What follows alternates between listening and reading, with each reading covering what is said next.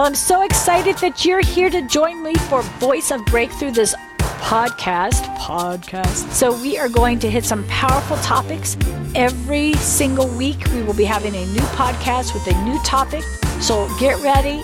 I'm telling you, this is great to exercise to. This is powerful to listen to when you're cleaning your house or cooking at dinner or cutting the grass, but you can turn it up loud on your little iPhone or whatever you have there. Anyway, you're going to love this powerful, life-changing, every single week podcast of Voice of Breakthrough.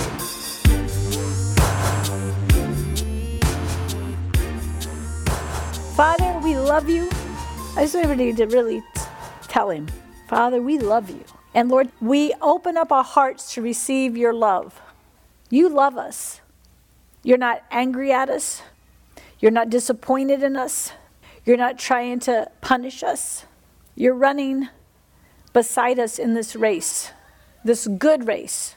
You're right beside us, Lord. You're actually closer than beside us. You're inside of us, because we can't even run this race unless you're inside of us. So Lord, I ask now that every person here, as they recognize that we are running this race of faith, this good race, and we're looking to the author and the finisher of our faith, Jesus Christ. He's doing a work in us that's eternal. And I just want every person here to kind of close your eyes for a minute and literally see Jesus is inside of you by his Holy Spirit. Not little dinky inside of you, like he's filling up every single part of you. And he is the power to run this race. Amen? He's the power to overcome all evil. He's the power to break free from all entanglements. All the power that you'll ever need is inside of you if you're born again. And Lord, we thank you for such a privilege of being new creations in Christ Jesus. Amen. I just want everybody to get this. You got to get this. If Christ does not live inside of you, if you don't understand that, then you're not born again. So what is it to be born again? It's to recognize that Jesus Christ is the Son of God, that he actually came as he came in the flesh. The Word became flesh and dwelt among us so that he could run this race called humanity and overcome the enemy at every single obstacle. The same way we would be able to with Christ in us. See, Jesus Christ didn't run this race as a man left on his own. Adam did and failed. Amen? Does anybody know that if it wasn't Adam, if it was you who were the first human being to run the race, you would have failed? Okay, does everybody get that? So when they act as if Jesus, as the second Adam, was fully human and ran the race, I don't buy it. Because Jesus knew from the foundations of the world that he was going to come and die for us. Which means he knew that Adam was not going to succeed at that race. Amen? So what's the purpose?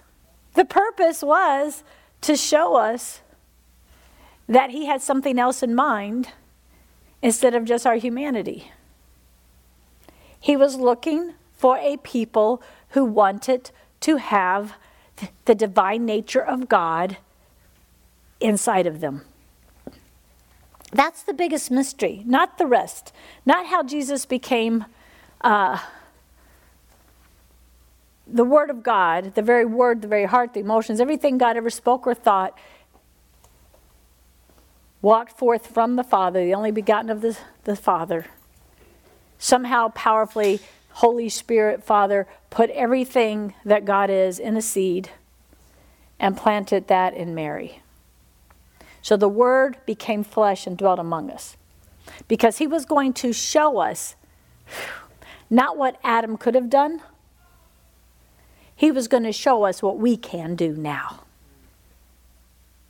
And the reason we can do it and run this race is because God lives inside of us. Whoa. Amen? Is there anybody here not born again?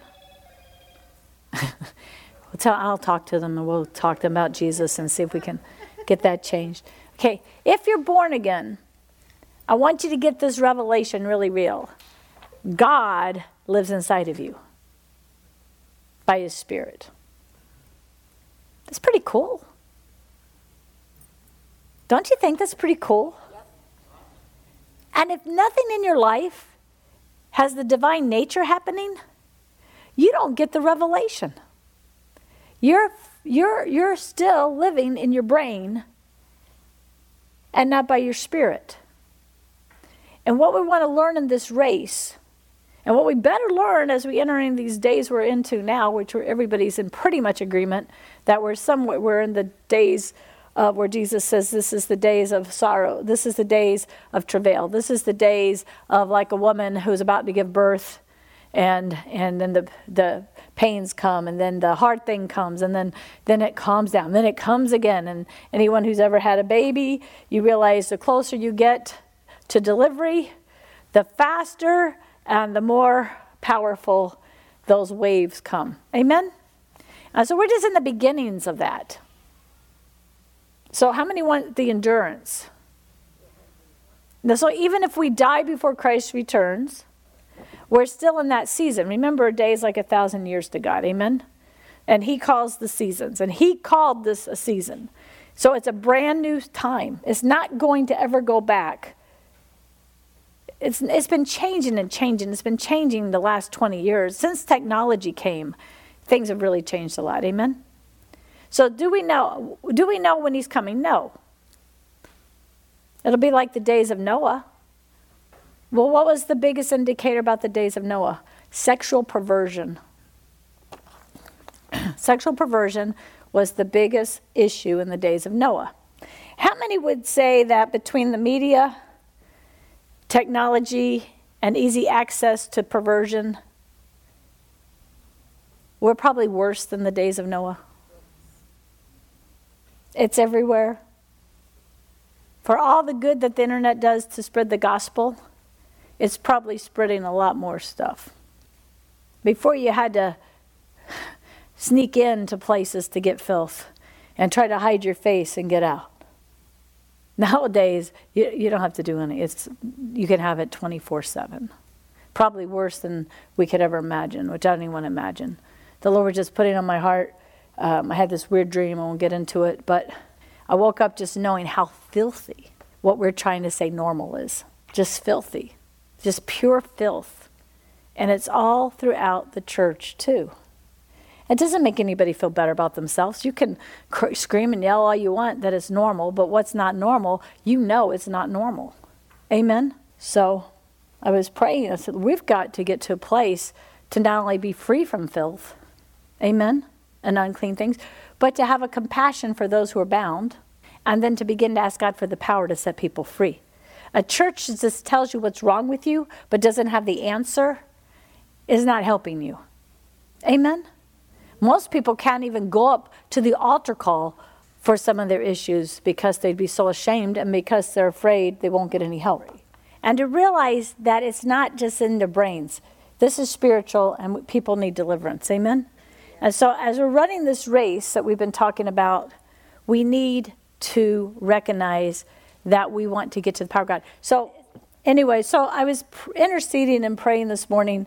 Well, in the middle of the night, whatever. It's like if it's after 2 a.m., it's morning. And Lord began to put on my heart, the church needs compassion for what the people are bound to. We need compassion, not for the sin, but for the person who's bound to the sin.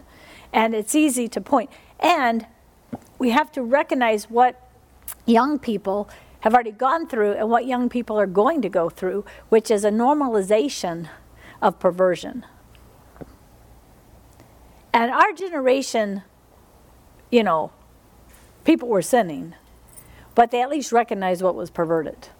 Like you didn't think it was normal. If you knew somebody in perversion or you were in perversion, you knew it was wrong. So there's been a seared conscience, and our culture is increasing in that. So I think people are sick of it.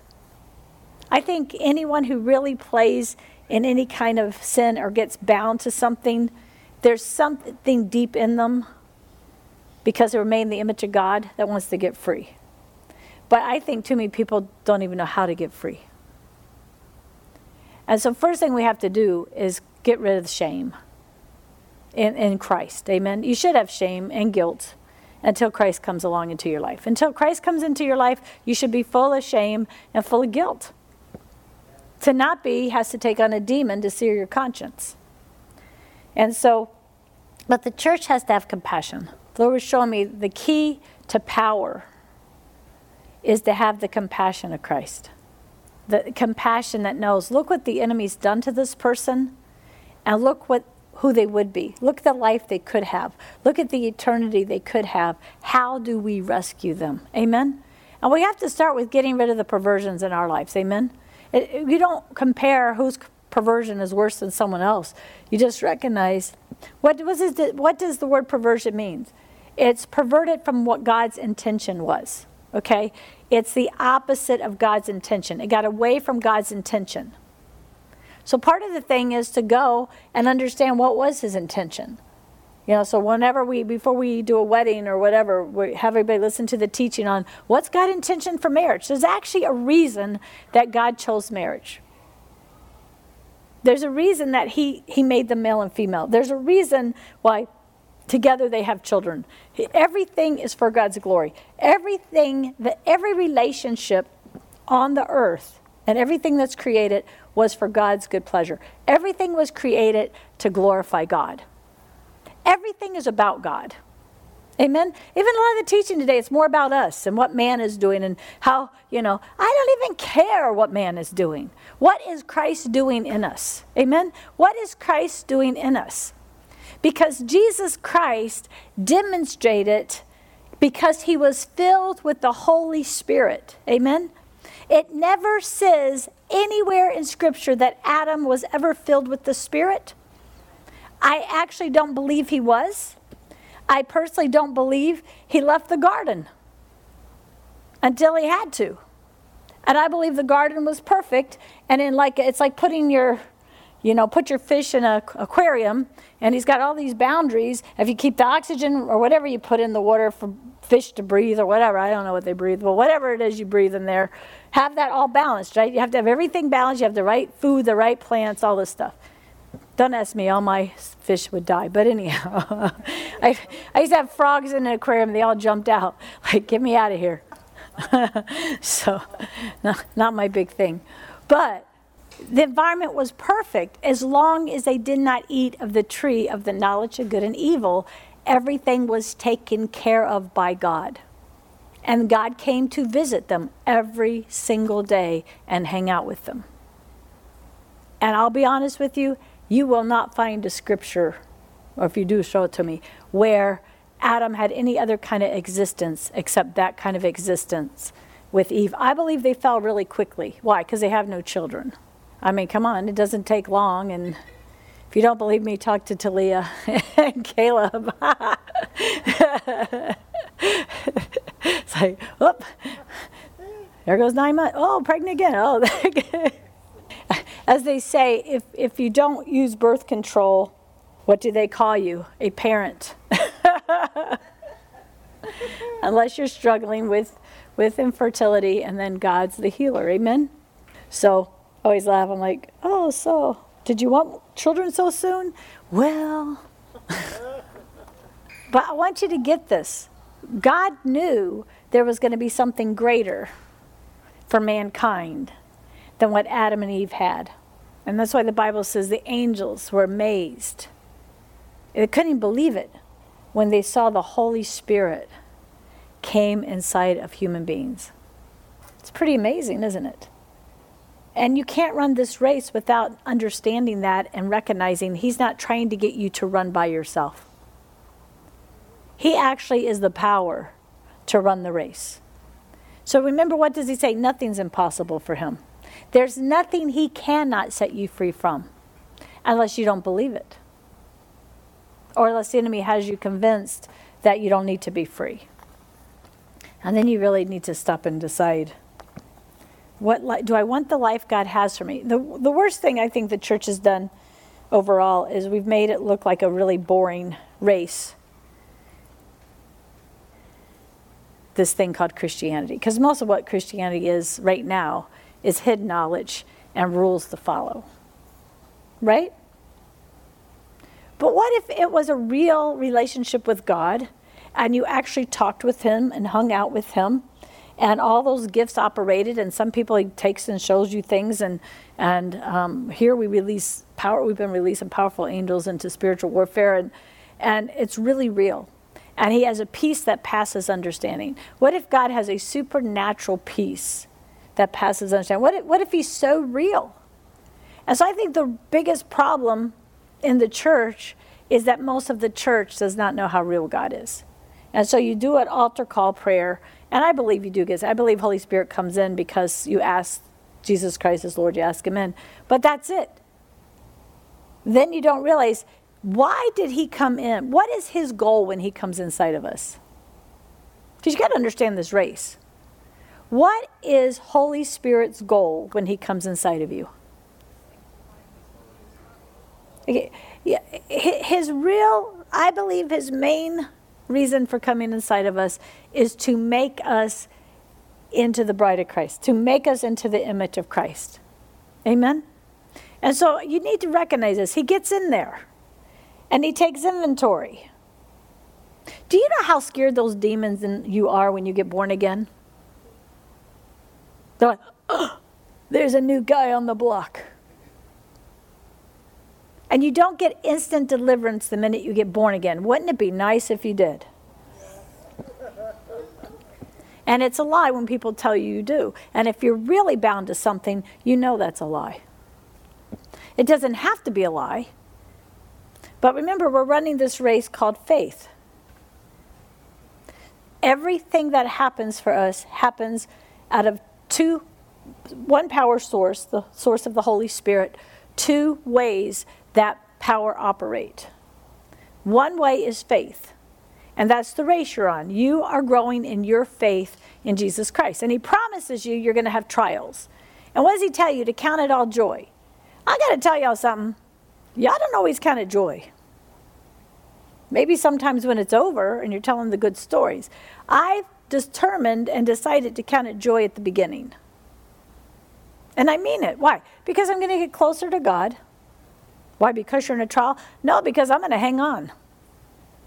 I'm going to be I'm going to cling to God. When the devil's attacking me, I'm not letting go of Jesus. Not that I let go of him otherwise, but I'm certainly not going to let go. I'm not going to listen to the enemy's lies.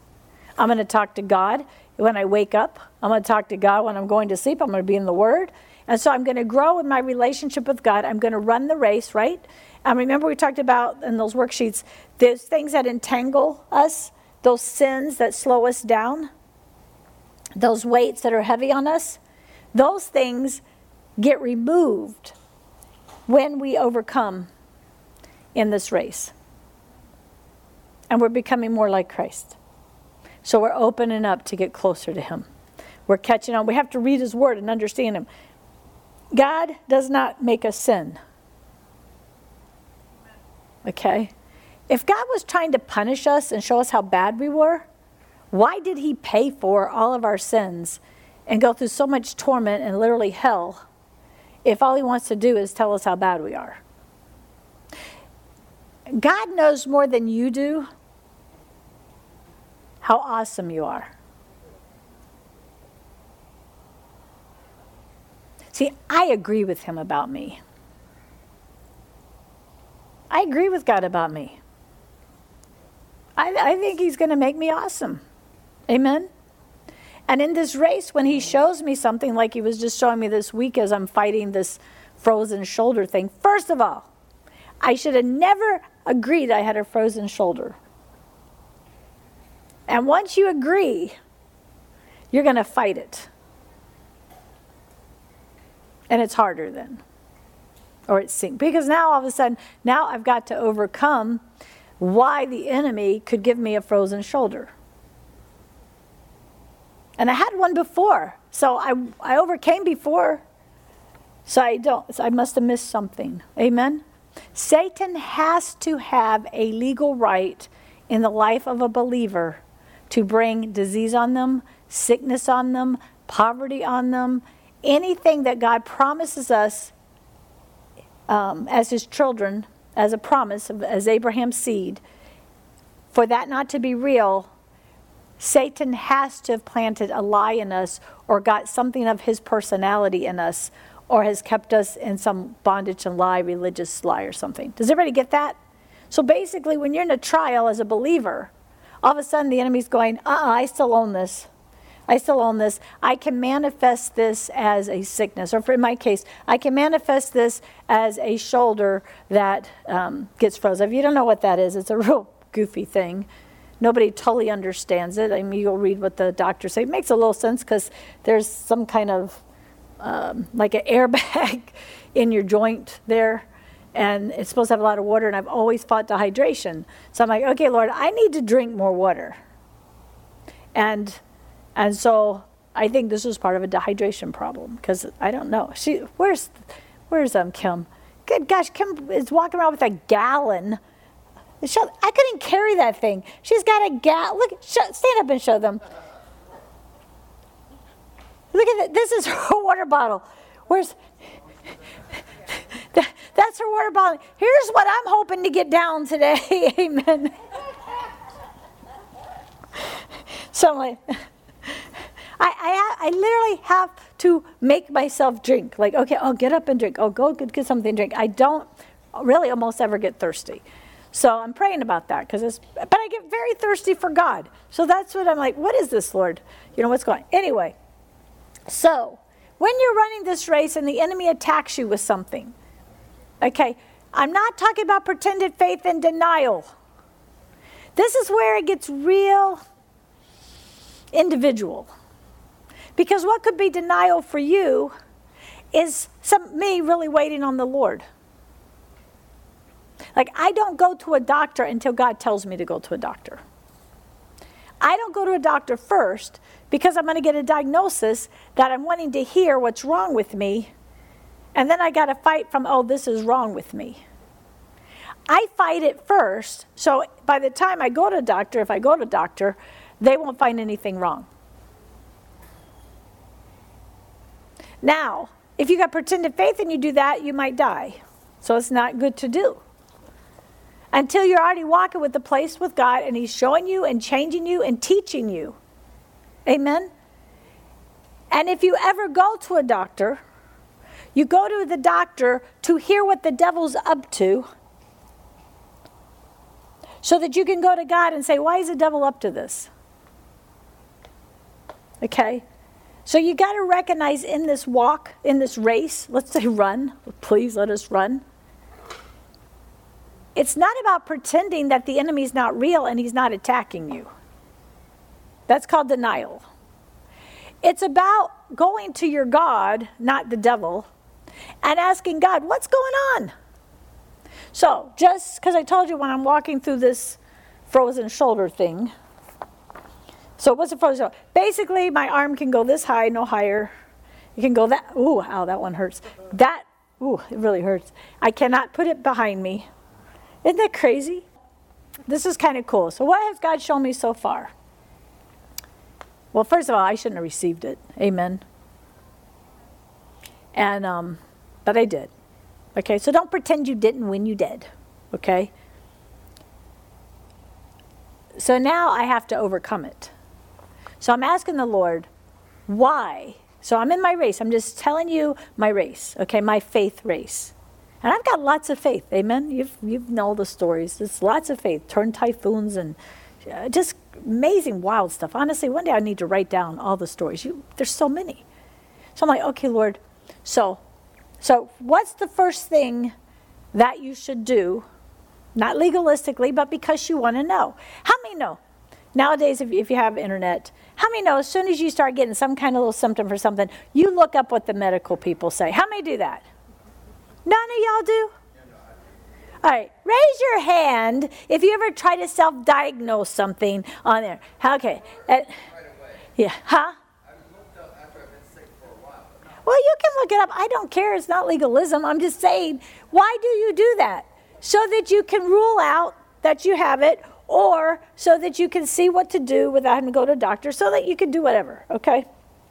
Or so that you know, you go and tell the doctor what you have and pay them to tell you you're right.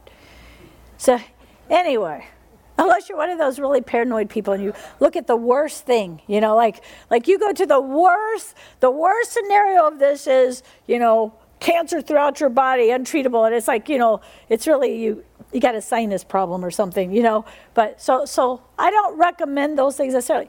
But the Lord taught me a long time ago when my son was really sick, and no matter what I did and how much I had pretended faith and tried not to deal with it, he got so sick we had to deal with it. Amen?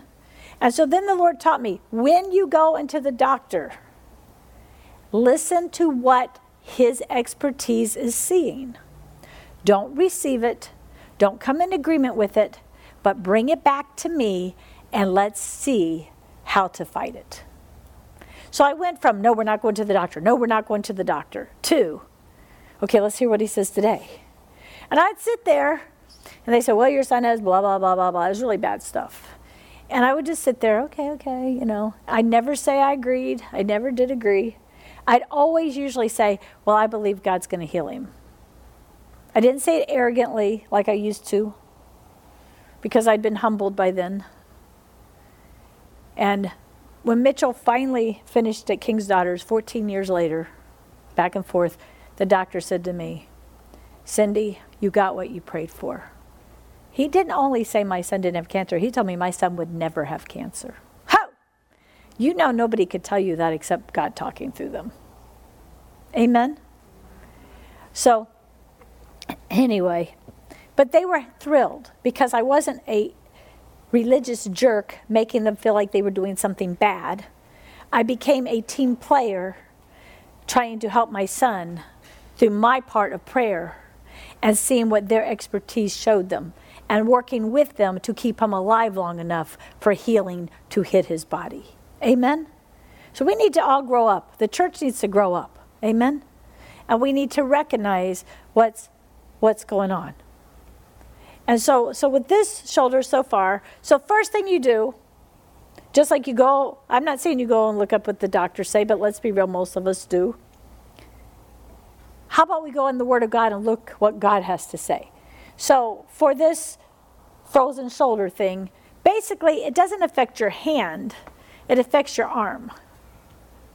So I looked up the right arm of the Lord, which has to do with his power. First I looked up shoulder, which was kind of cool because it got me into a real place of conviction, because it talks about in Job because Job, it says something about his shoulder, but basically it came down to he was self-righteous. So I'm like, oh, Lord, you're not telling me I'm self-righteous, are you? And the Lord said, well, yes, we are. And I'm like, but Lord, I know that there's nothing without you. I know, it's kind of like somebody brings us water and they sit it here. See what I do with water? I'm thirsty now though. So somebody put the water there. And I'm sitting here praying, God, I'm so thirsty. Please give me some water. God, I want water. Lord, please give me water. Oh, Lord, I need water. I'm so thirsty. Let's say you're like really thirsty, like dangerous thirsty. Okay. He said, Lord, I need a miracle. I need water. And then you look over and there's a water bottle. You're like, no, I want God to bring me water. And so then, of course, you're trying to make God do something that's already been done. Okay. Your healing has been done. Your prosperity has been done. Your relationship healings have been done. Every promise you can find in God's word has already been done. He will not do anything more. So when you're running this race, recognize it's all done. So when we spend all our time begging God to heal us, begging God to fix a relationship, begging God to do this and that, He's already done it in this, as far as the spirit realm is concerned, okay? So we need to change our prayers. And so we need to study His Word to find out, why is this promise in this race of faith, why is this not working for me? What does bitterness say? It's God. He doesn't love me. He has favorites. It's because of my race. It's because of my gender. It's because of where I live. It's because of this. It's because of that. It's because I was hurt. It's because, amen? So we begin to make up excuses and we blame God, which causes what? Bitterness. Okay, bitterness defiles many. Bitterness will destroy your life. Bitterness keeps you on a poor me. Poor me. You just don't understand. If you just knew, you have no idea. You have no idea what it's like to be me. You have no idea what it's like to have been brought up in that family or that country or this and that. Guess what? I don't have to know. Why? Because I know God. Here's what we should say. You have no idea how great it is to belong to God. You have no idea how everything changes when His Spirit comes inside of me. You have no idea how in His kingdom He takes care of everything. You have no idea how He's a God that blesses and blesses and blesses. You have no idea. You have no idea. Amen? We need to change the way we're thinking so we can run the right race. So when my arm zapped me, I was mad. Not mad. I was more mad. Like, why didn't I go to God before I just let this get to this? And then I confessed it with my mouth, which gives it authority and power to be there. So now I have to get a healing. Amen? Now I'm not stopping the enemy from doing something he was up to. Now I have to get healed. But that's okay. Why? Because he already poured out healing. So now I have to get from where I am in this race to healing. Okay? So everybody here, take a minute and think of something that you're in this race of faith that you're believing God for. Anybody want to share what you're believing God for? So she's believing God for some finances or somebody to give her a car. So she's believing for a car. Yes. Total healing for her whole body. All right. Total healing. What else is anybody believing for? Your ear to be healed. All right. All right. So when you have an issue, this should be a normal part of your race. Amen? Running the right race. This should be what do you go? I'm bored. How can you be bored when there's so much you could do just talking to God? Amen. There's worship in Him. There's listening to different teaching. There's sitting down with Him and having a serious conversation about your issues. Amen? There's time for Him to show you where your heart's wrong. All these things. I'm like, you could spend all day just hanging out with God, people. And it's not all a party. Let me see, if it's all a party, I don't think you're hanging out with God. My goodness, Isaiah goes into the presence of God. Ezekiel, any of these go in the presence of God. Right away, they know they are so unqualified. Right away, they see their sin and they ask God to cleanse them and to help them. Amen? Right away. We got people who act like they hang out with God all the time and they just walk around sinning. You're not hanging out with God if you're walking around sinning unless while you're hanging out with God, He's helping you see your issues as part of it. Amen? As part of it. Okay? First of all, so first thing you have to do is you got to count it joy. So everybody just told their issue, right? So right now say, Lord, thank you, Lord, thank you.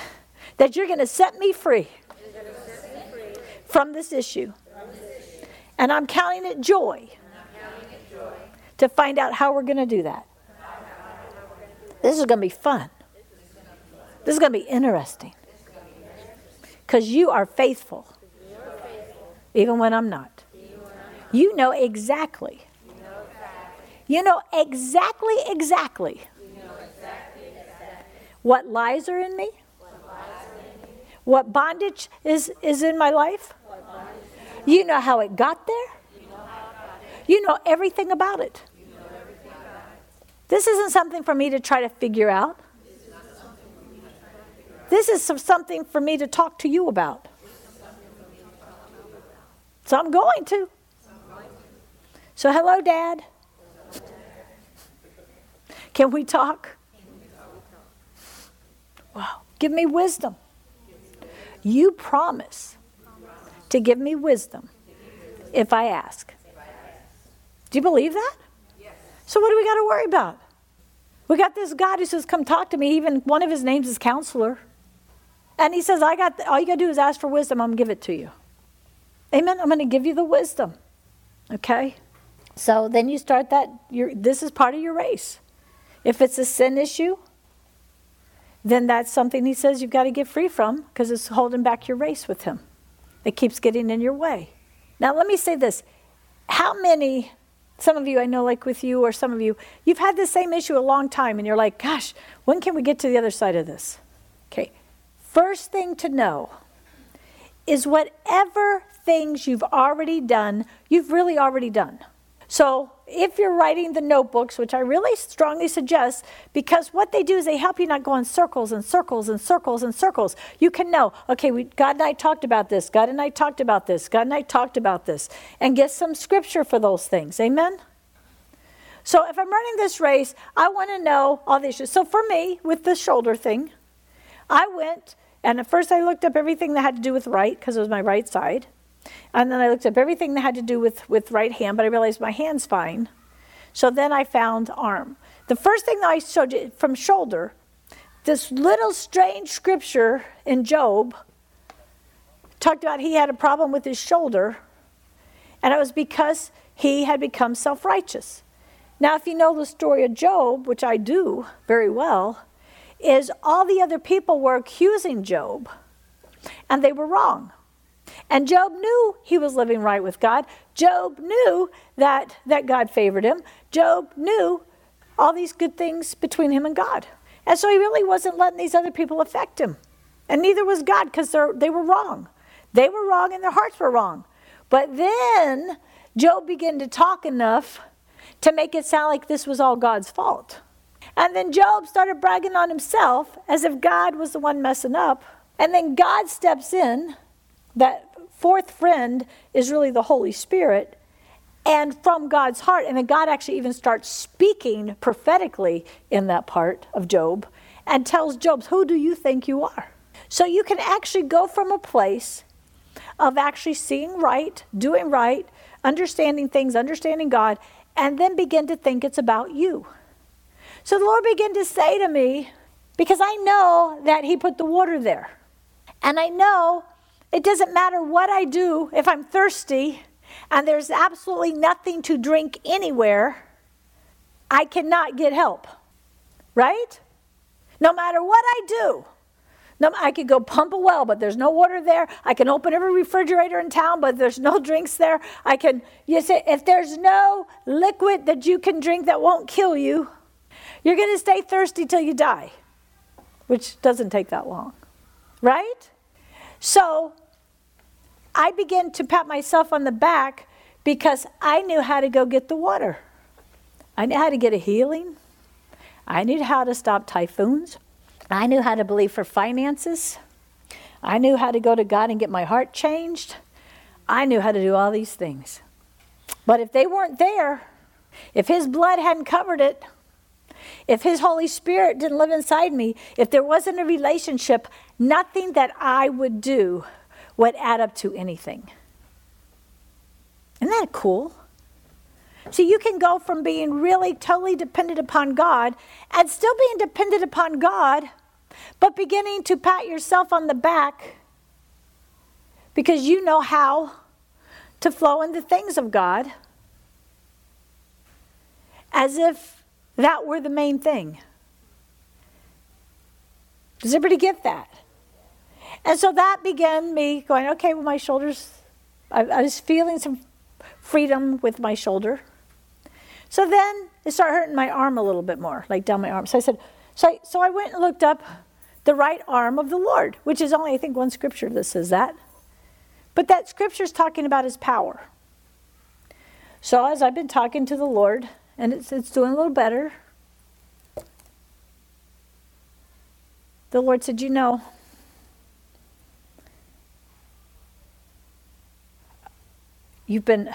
how did I get to this scripture? So then I'm talking with God, and he tells me to go to something in Amos, even last night. Amos is rough. Anyone who doesn't think that God really is going to let his enemies have it by the end of time, if everybody doesn't think that what is in the book of Revelations isn't really going to happen, they have made up a fake image of God. I mean, God calls it his wrath. He calls it he's like, if you don't accept me, you're in big trouble. Hell's really bad, people. And God is the person who created hell. And God is the one who sees if your name is in the Lamb's book of life. And if it's not, open the floor and drop down. We've got to quit acting as if God isn't able to be righteous. We're not people's judge, but he is the final judge, and it's real. And we have so watered down the gospel that people keep sinning and think it's no big deal. It's a really big deal. The Bible even says that some barely get in as snatched from the flames. The Bible's so serious about it that God says, turn them over to Satan that their soul might get saved.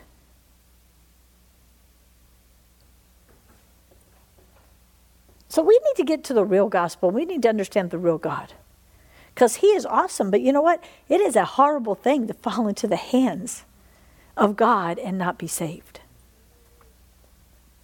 So we need that reverent fear of him. So the Lord's telling me, he says, so I read through Amos, and there's something in there about compassion and something else. I forget what the word was. But anyway, so I look it up. And it was kind of weird because it actually talked about compassion having to do with the womb. Because there's your bowels of compassion.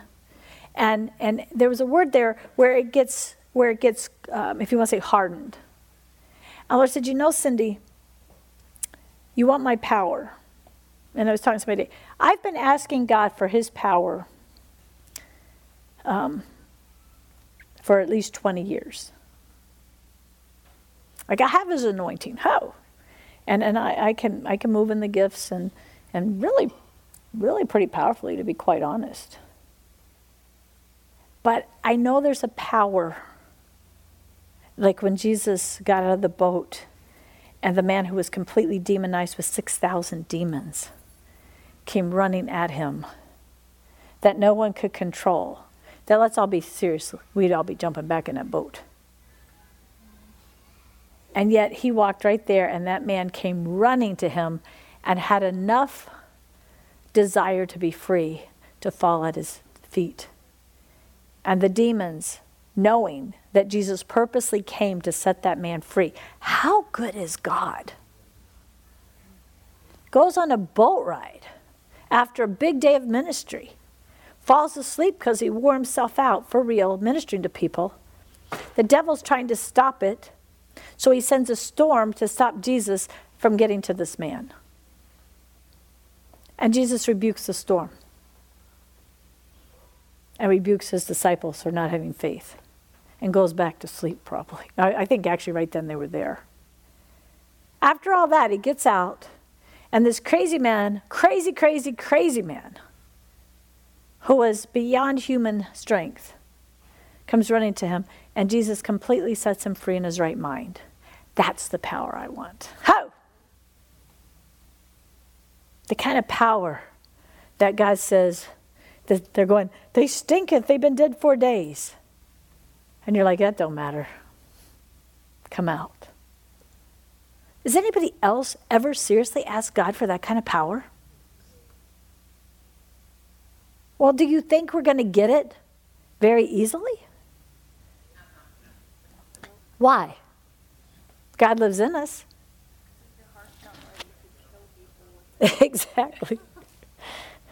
One of the scariest things up and coming are going to be the people who get a hold of power but without the right heart and start killing people in church.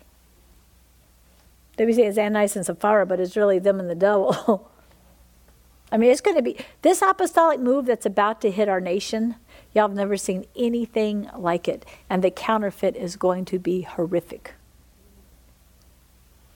And people who like to be controlled, and people who like tyrants, I'm going to tell you, people who think they need somebody to protect them instead of God, y'all need to get free. Anybody watching, you need to get free. You're going to fall for it. You're going to fall for this false signs and wonders. You're going to fall for this false demonstration of power. And God, but if you get power, if you get to a place of power and Satan can steal that from you by bringing you into deception, Satan now gets to use that power. So how many know there's probably good reason we're not many of us walking in power yet? My goodness, right now you get a little anointing, you got to write a book, you got to sell your book, you got to market your book, you got to charge $120 for somebody to come to your meeting, you've got to do this, you got to do that. And Jesus went in and tore over the changing tables, just when they tried to come and pay their, whatever they had to pay, the rituals of the day. My gosh, right now you can watch it. I'm not being mean. You can watch it. If somebody had a true prophecy and all of a sudden they start getting some limelight for it, all of a sudden, they're superstars. I'm not judging them. God wants to get this stuff out of our heart. Amen. He's going to get this out of our heart. God wants to trust us with his power. So how does he do that? He kills you. I no longer live, but Christ lives in me. He has allowed the enemy on the planet to do a work. He lets him out again after 1,000-year reign for the same thing. The same thing he did in heaven. Let him see who wants to follow Satan. And then they can have it. Amen? So God isn't trying to win everybody. God is seeing who wants him. It's not who does he want. He died for the whole world. Now Satan's here to say who wants him and who wants evil. Amen? And our hearts have got to decide, I want God and not evil. We just have to decide that. And so when the Lord's like, Cindy, you hardened your heart. And it took me back to Labor Day. Labor Day, how many remember the Jerry Lewis telethons? They used to be like almost 3-day event, or like 2 whole days, and I would watch that whole thing. I would sit up and watch the whole thing for years, and I would cry for the 48 hours, however long the thing was. And I would cry, and I would cry. My mom goes, I used to scare me you would sit there and cry so much. And I would just cry, and I would cry.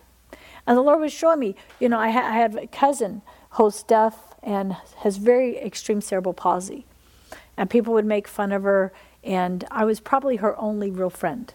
And I loved going over there, and I would go places with her, and I would take up for, like, somebody would try to imitate how she was walking or something, and I was like, I would get in their face, like, you leave her alone, all this.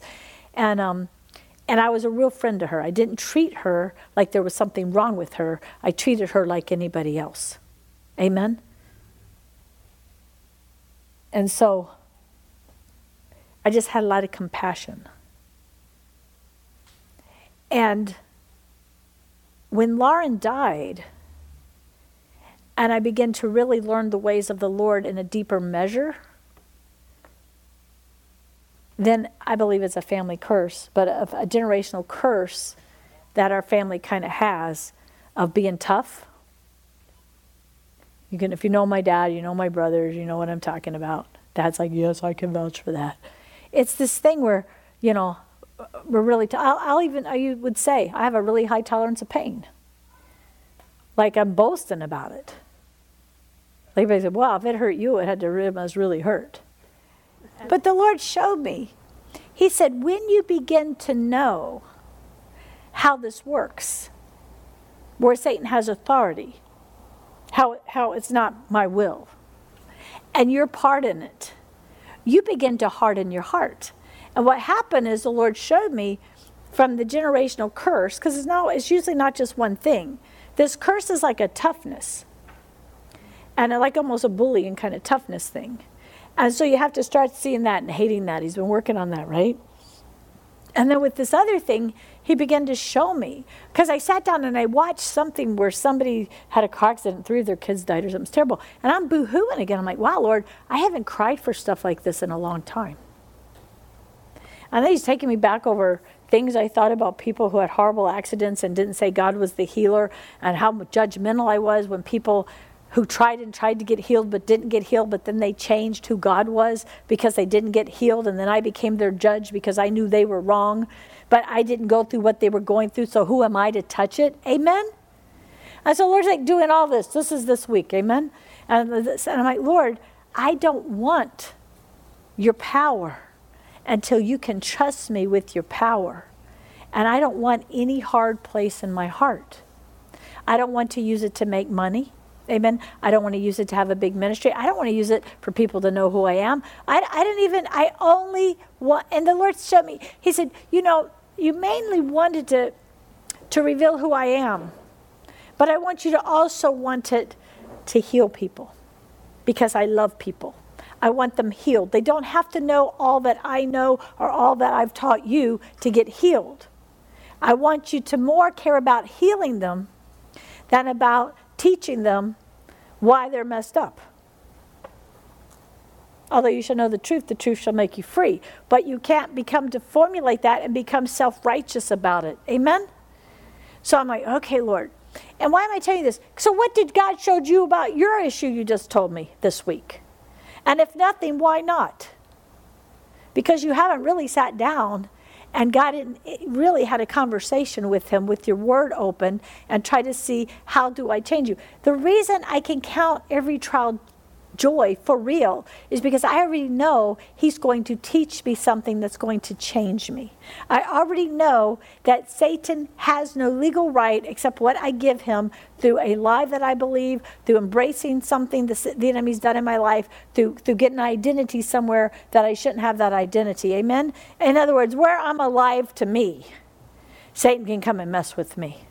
But where I'm dead and hidden in Christ, see, I mean, no, to really have that kind of power, and people are going to have it because they're going to get it illegally, but to have the power to glorify God, that kind of power. He said we're going to do greater works. Amen? Like, we need to start seeing this and recognize why he wants us to run this race and it not just be about us. God wants to be glorified and he wants to heal people. He went to hell and took stripes on his back and was beaten. I was thinking, you got to admit, carrying that cross and being hung up there, he knows what joint pain feels like. I mean, when my arm hurts really bad, I'm thinking, good Lord, you had all the joints and your whole body yanked out at the same time. I don't know how you could stand that. It's like, you went through that to set me free. You went through that. How he went through what he went through. It was supernatural that God would not let him die because only the Father was in charge of when life came out of him. He should have died way, way before he hung on that cross that long. I mean, the Bible says they beat him so bad you couldn't tell he was a human being. That would kill most people. You think watching the Passion movie's hard?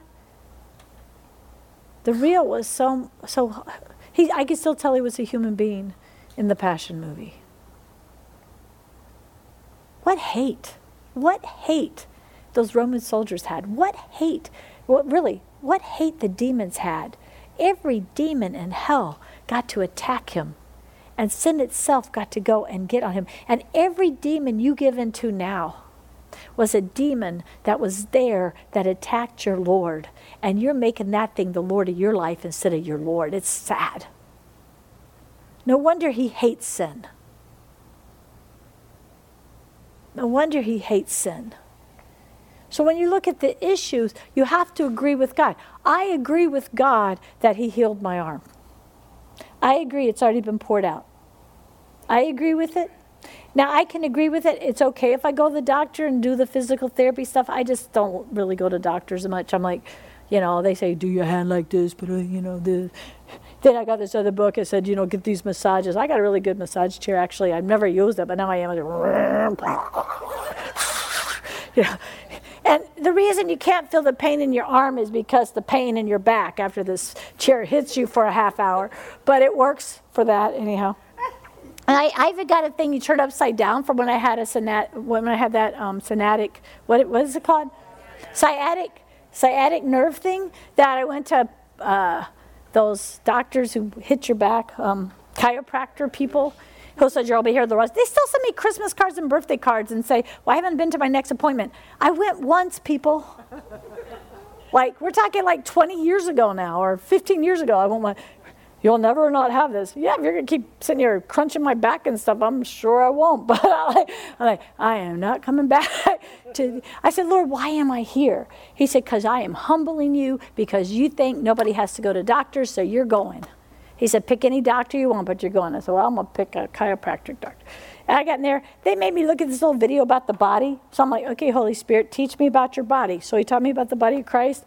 I got that. I said, okay, I'm not ever coming back here again. Thank you, Jesus. That was it. Came here, was preaching. One time I was preaching one time. I'd get an anointing. I couldn't feel a thing. I was running all around, but I couldn't even walk. That thing was bad. I was running all around. I thought, yay, it's over, yay. Then the anointing lifted. I'm back. I can't walk. And then I was here one day witnessing to community service workers, following them around, talking to them. Next thing I know, it was gone, completely gone, never came back. Years and years and years. The same, I had the kidney stones. They don't go away by themselves. I had a picture of it. It was big. That got really hurt bad.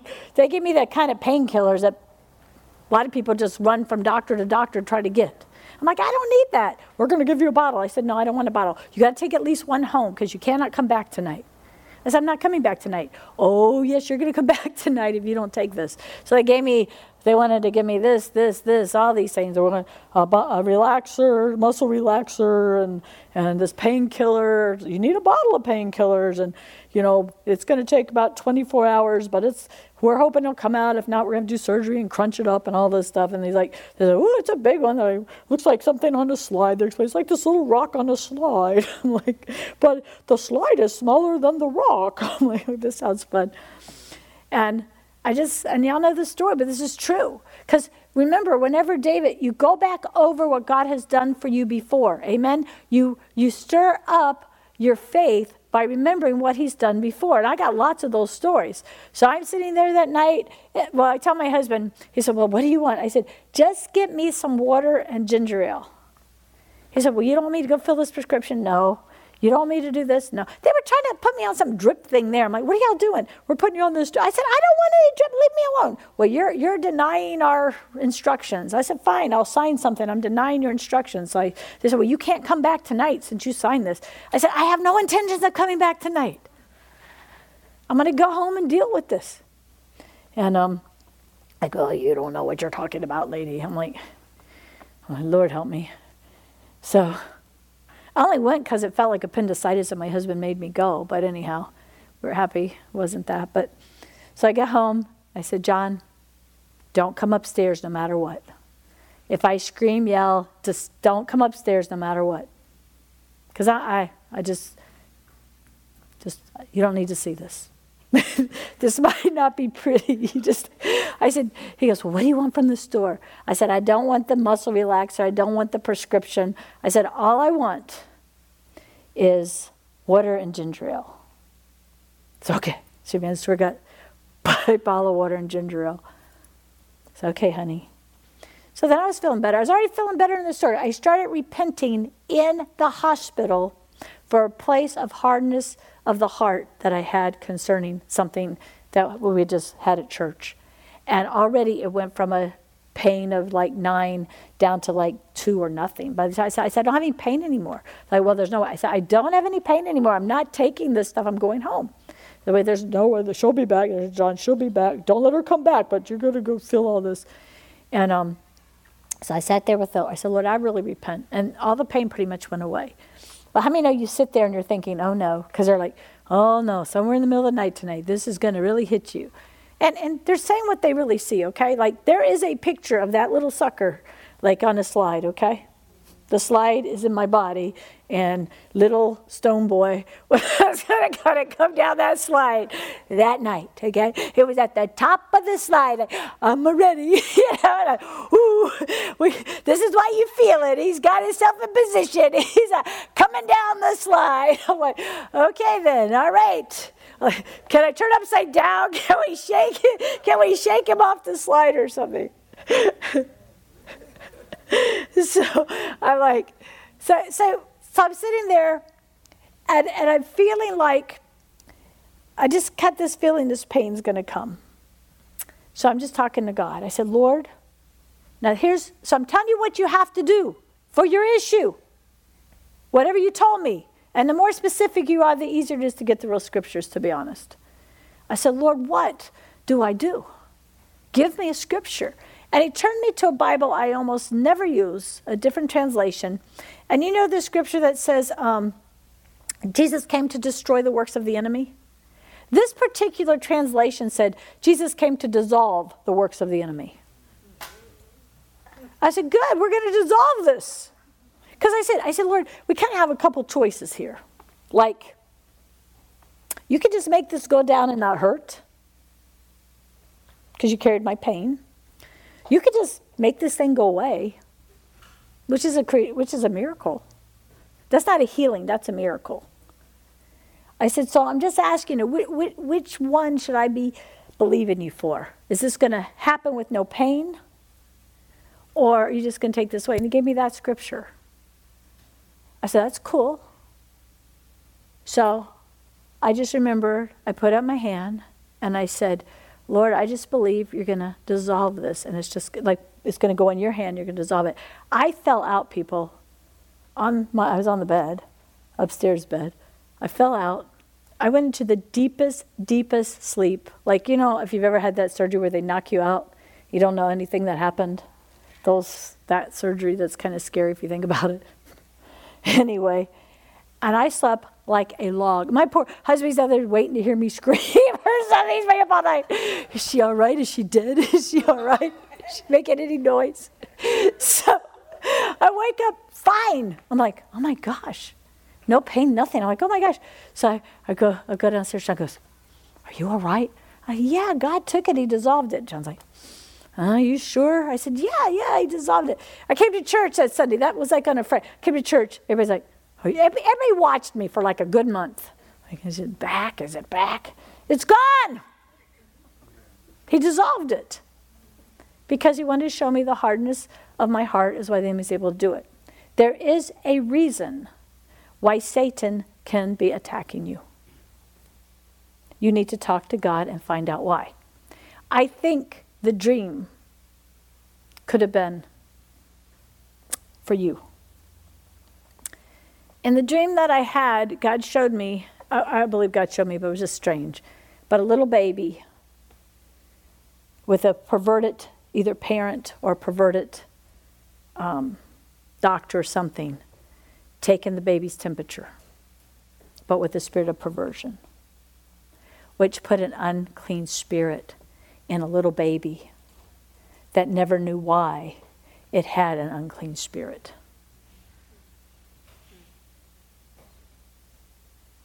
So you would never know. Because you could go through everything that you opened the door to unclean. You could renounce everything you ever opened your eyes to see, any relationship you ever in, any perversion you've ever been in, you need to repent of. Amen? You need to spend time with God and say, Lord, show me, teach me. We live in a completely perverted society. There are so few people who get through without some of this getting on them. How many know what I mean? We know we're not the choir. Amen?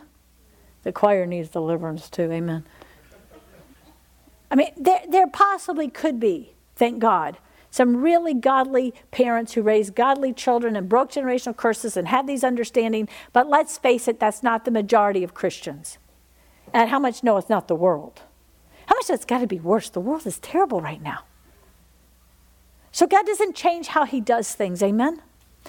Where's your scripture? You shall know the truth shall make you free. Where's that scripture? God says to his church, I've given all authority to you. So why don't I have the authority? Because whatever authority you've given to the devil, he's going to take. Life and death is in your tongue. What have you said? What have you let in your eye gates? What doors have you opened? So you go and you close any door that you've opened. Amen? You go in this race, hanging out with God. In your issue, you close the door. So if you're praying for your children, what did you do wrong in your parenting that you need to now repent of? Now, if you've done it, write it in your notebook and let it be gone. You don't have to repent. If you really repent, okay, here's what repentance means. Oh man, God, I did that so wrong. I did not do that your way. Oh God, forgive me. I wish I had known. I wish I had done it your way. Lord God, please forgive me. And now I plead the blood of Christ over that area that I missed you, God. And I ask you to heal my children. I ask you to rescue them. Lord, show me anything you want me to do or that I need to do to make it right. And I'll do it. Amen? And then he'll show you. He may say, don't do anything. Just keep praying.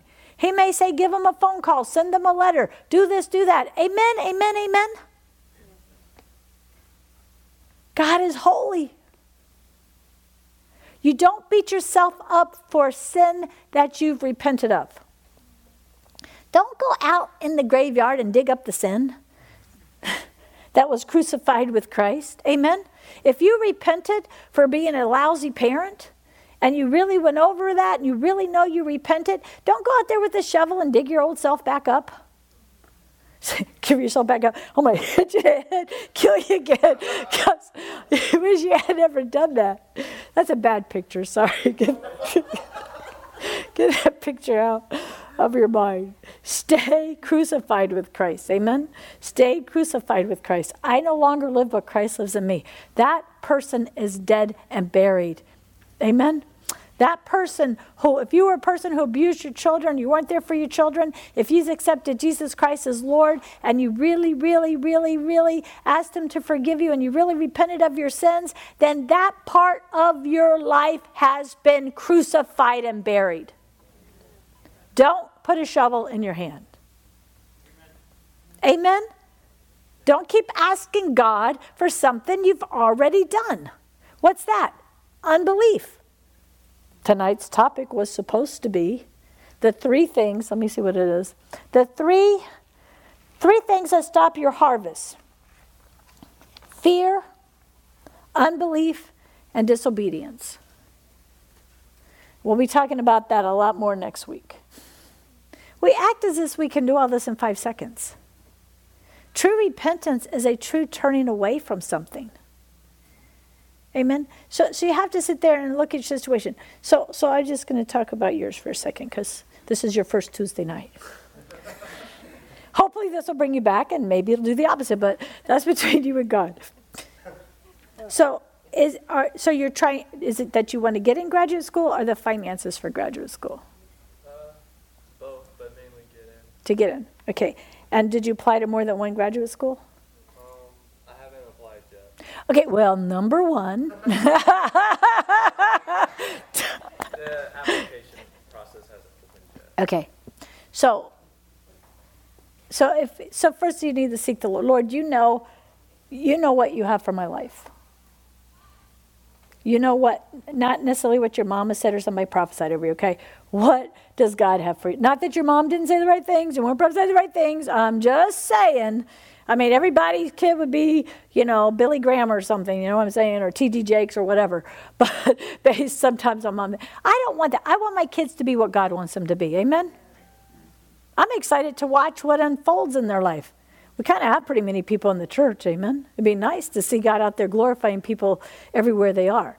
So I'm just saying, so the first thing is to really get before the Lord and say, Lord, okay, thank you, Lord. There's a scripture that says, okay, and I believe this. You got to believe this, though. I believe this for my life. No man can close a door that God opens for me, and no door can open for me that God has closed.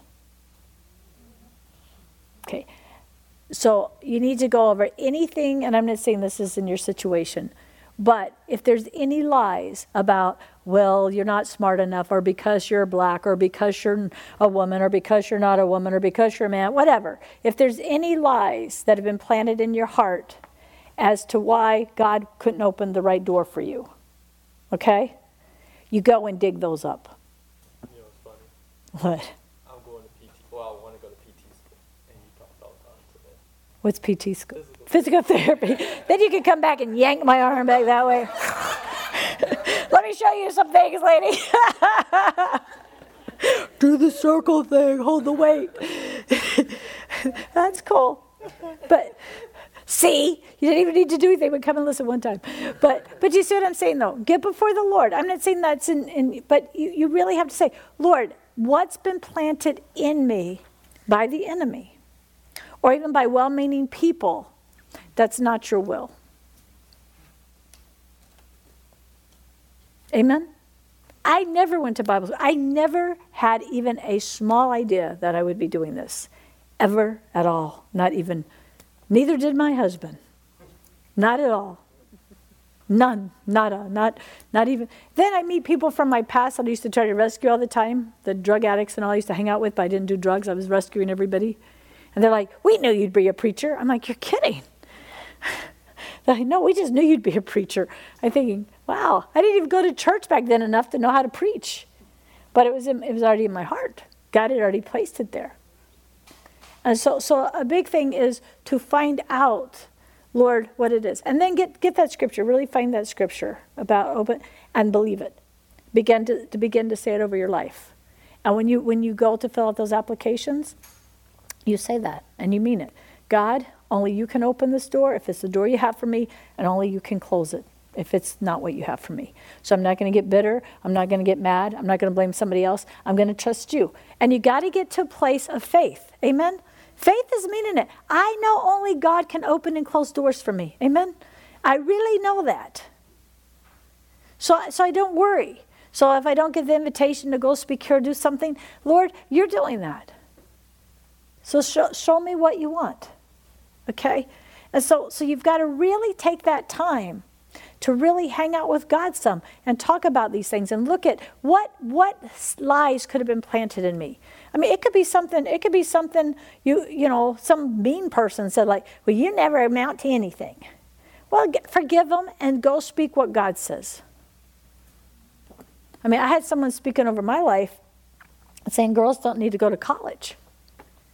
I'm an old generation, okay? Girls don't need to go to college. I never once in my life thought I wasn't going to go to college. I didn't make straight A's for nothing. Well, I'm just making straight A's because I just want to have fun. I'm like, what? Well, you know, and I got a scholarship.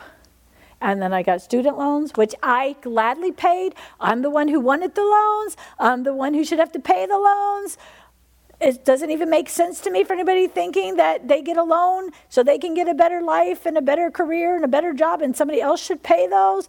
Go live in Florida. They have free college if you're good enough, or move to Canada. But anyhow, but in Canada, you don't get to pick what you want to be.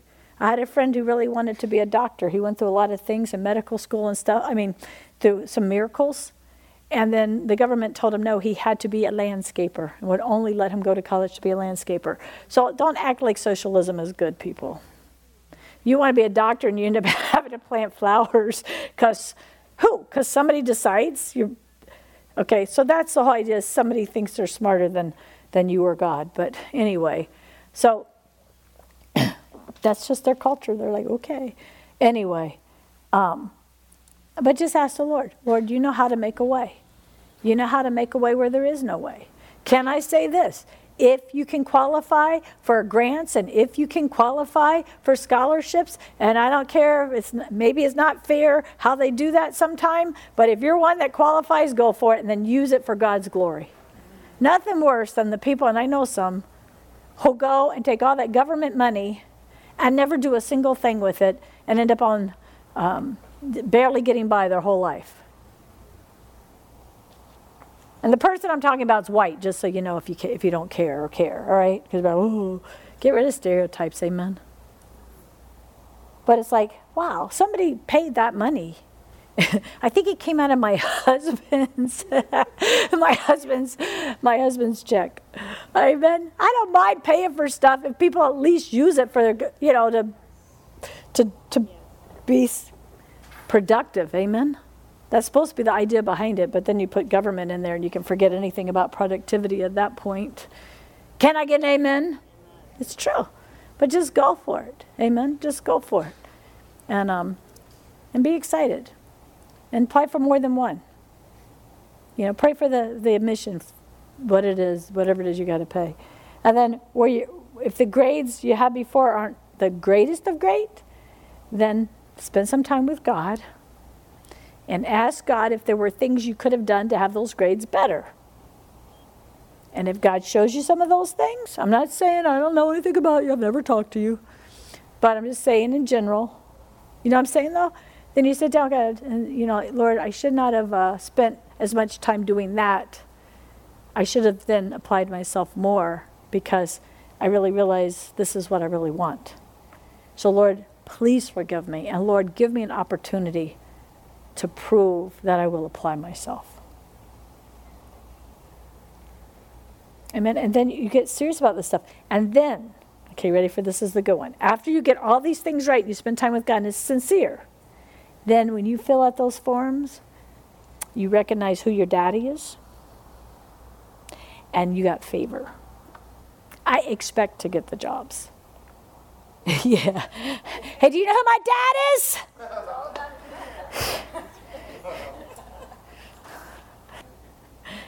Even the kings and presidents have to bow their knee to my dad. I'm telling you. But you have to really know that. So if you really know that, Lord, I'm going to have favor. But you also have to then give him, put your whole heart into it to glorify him. As I said, if you didn't do that before, because maybe school was way too fun, then just spend a little time getting that right, all right? Because you want to do that. You really want to go anywhere where the enemy's going, no, no, no, no. They're going to look at this and say, oh, no, no. No, God, you know, I plead the blood over that. I thank you for that. God is amazing, amen? God is amazing. And forgiveness is real, amen? Repentance is powerful. Does anybody else get it? Nobody else on the planet gets to repent except Christians. Nobody else can have a do-over, really a do-over, except Christians. Nobody else can have God work things where you get things nobody else can get. You just have no idea of the favor God will give you in stuff that seems impossible. I've watched him and watched him. We should not be sitting in this building. We were told absolutely we couldn't buy this building. Then we were told we couldn't do the parking lot. And then we were told, and God, I watched God literally move into situations and make the person totally forget what they were going to write negative about why we couldn't get something, and totally change subjects mid-sentence and totally forget and not put that on the paperwork.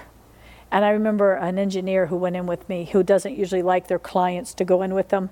And they left going, I've never seen anything like that before. I've never seen anything like that before. Holy Spirit was all in that room and totally changed the direction of the no and gave us a yes. And I said, yeah, that's why I had to go. I didn't want to go. I hate those boring meetings. God said, would you go? No, God didn't say, would you go? God says, you're going.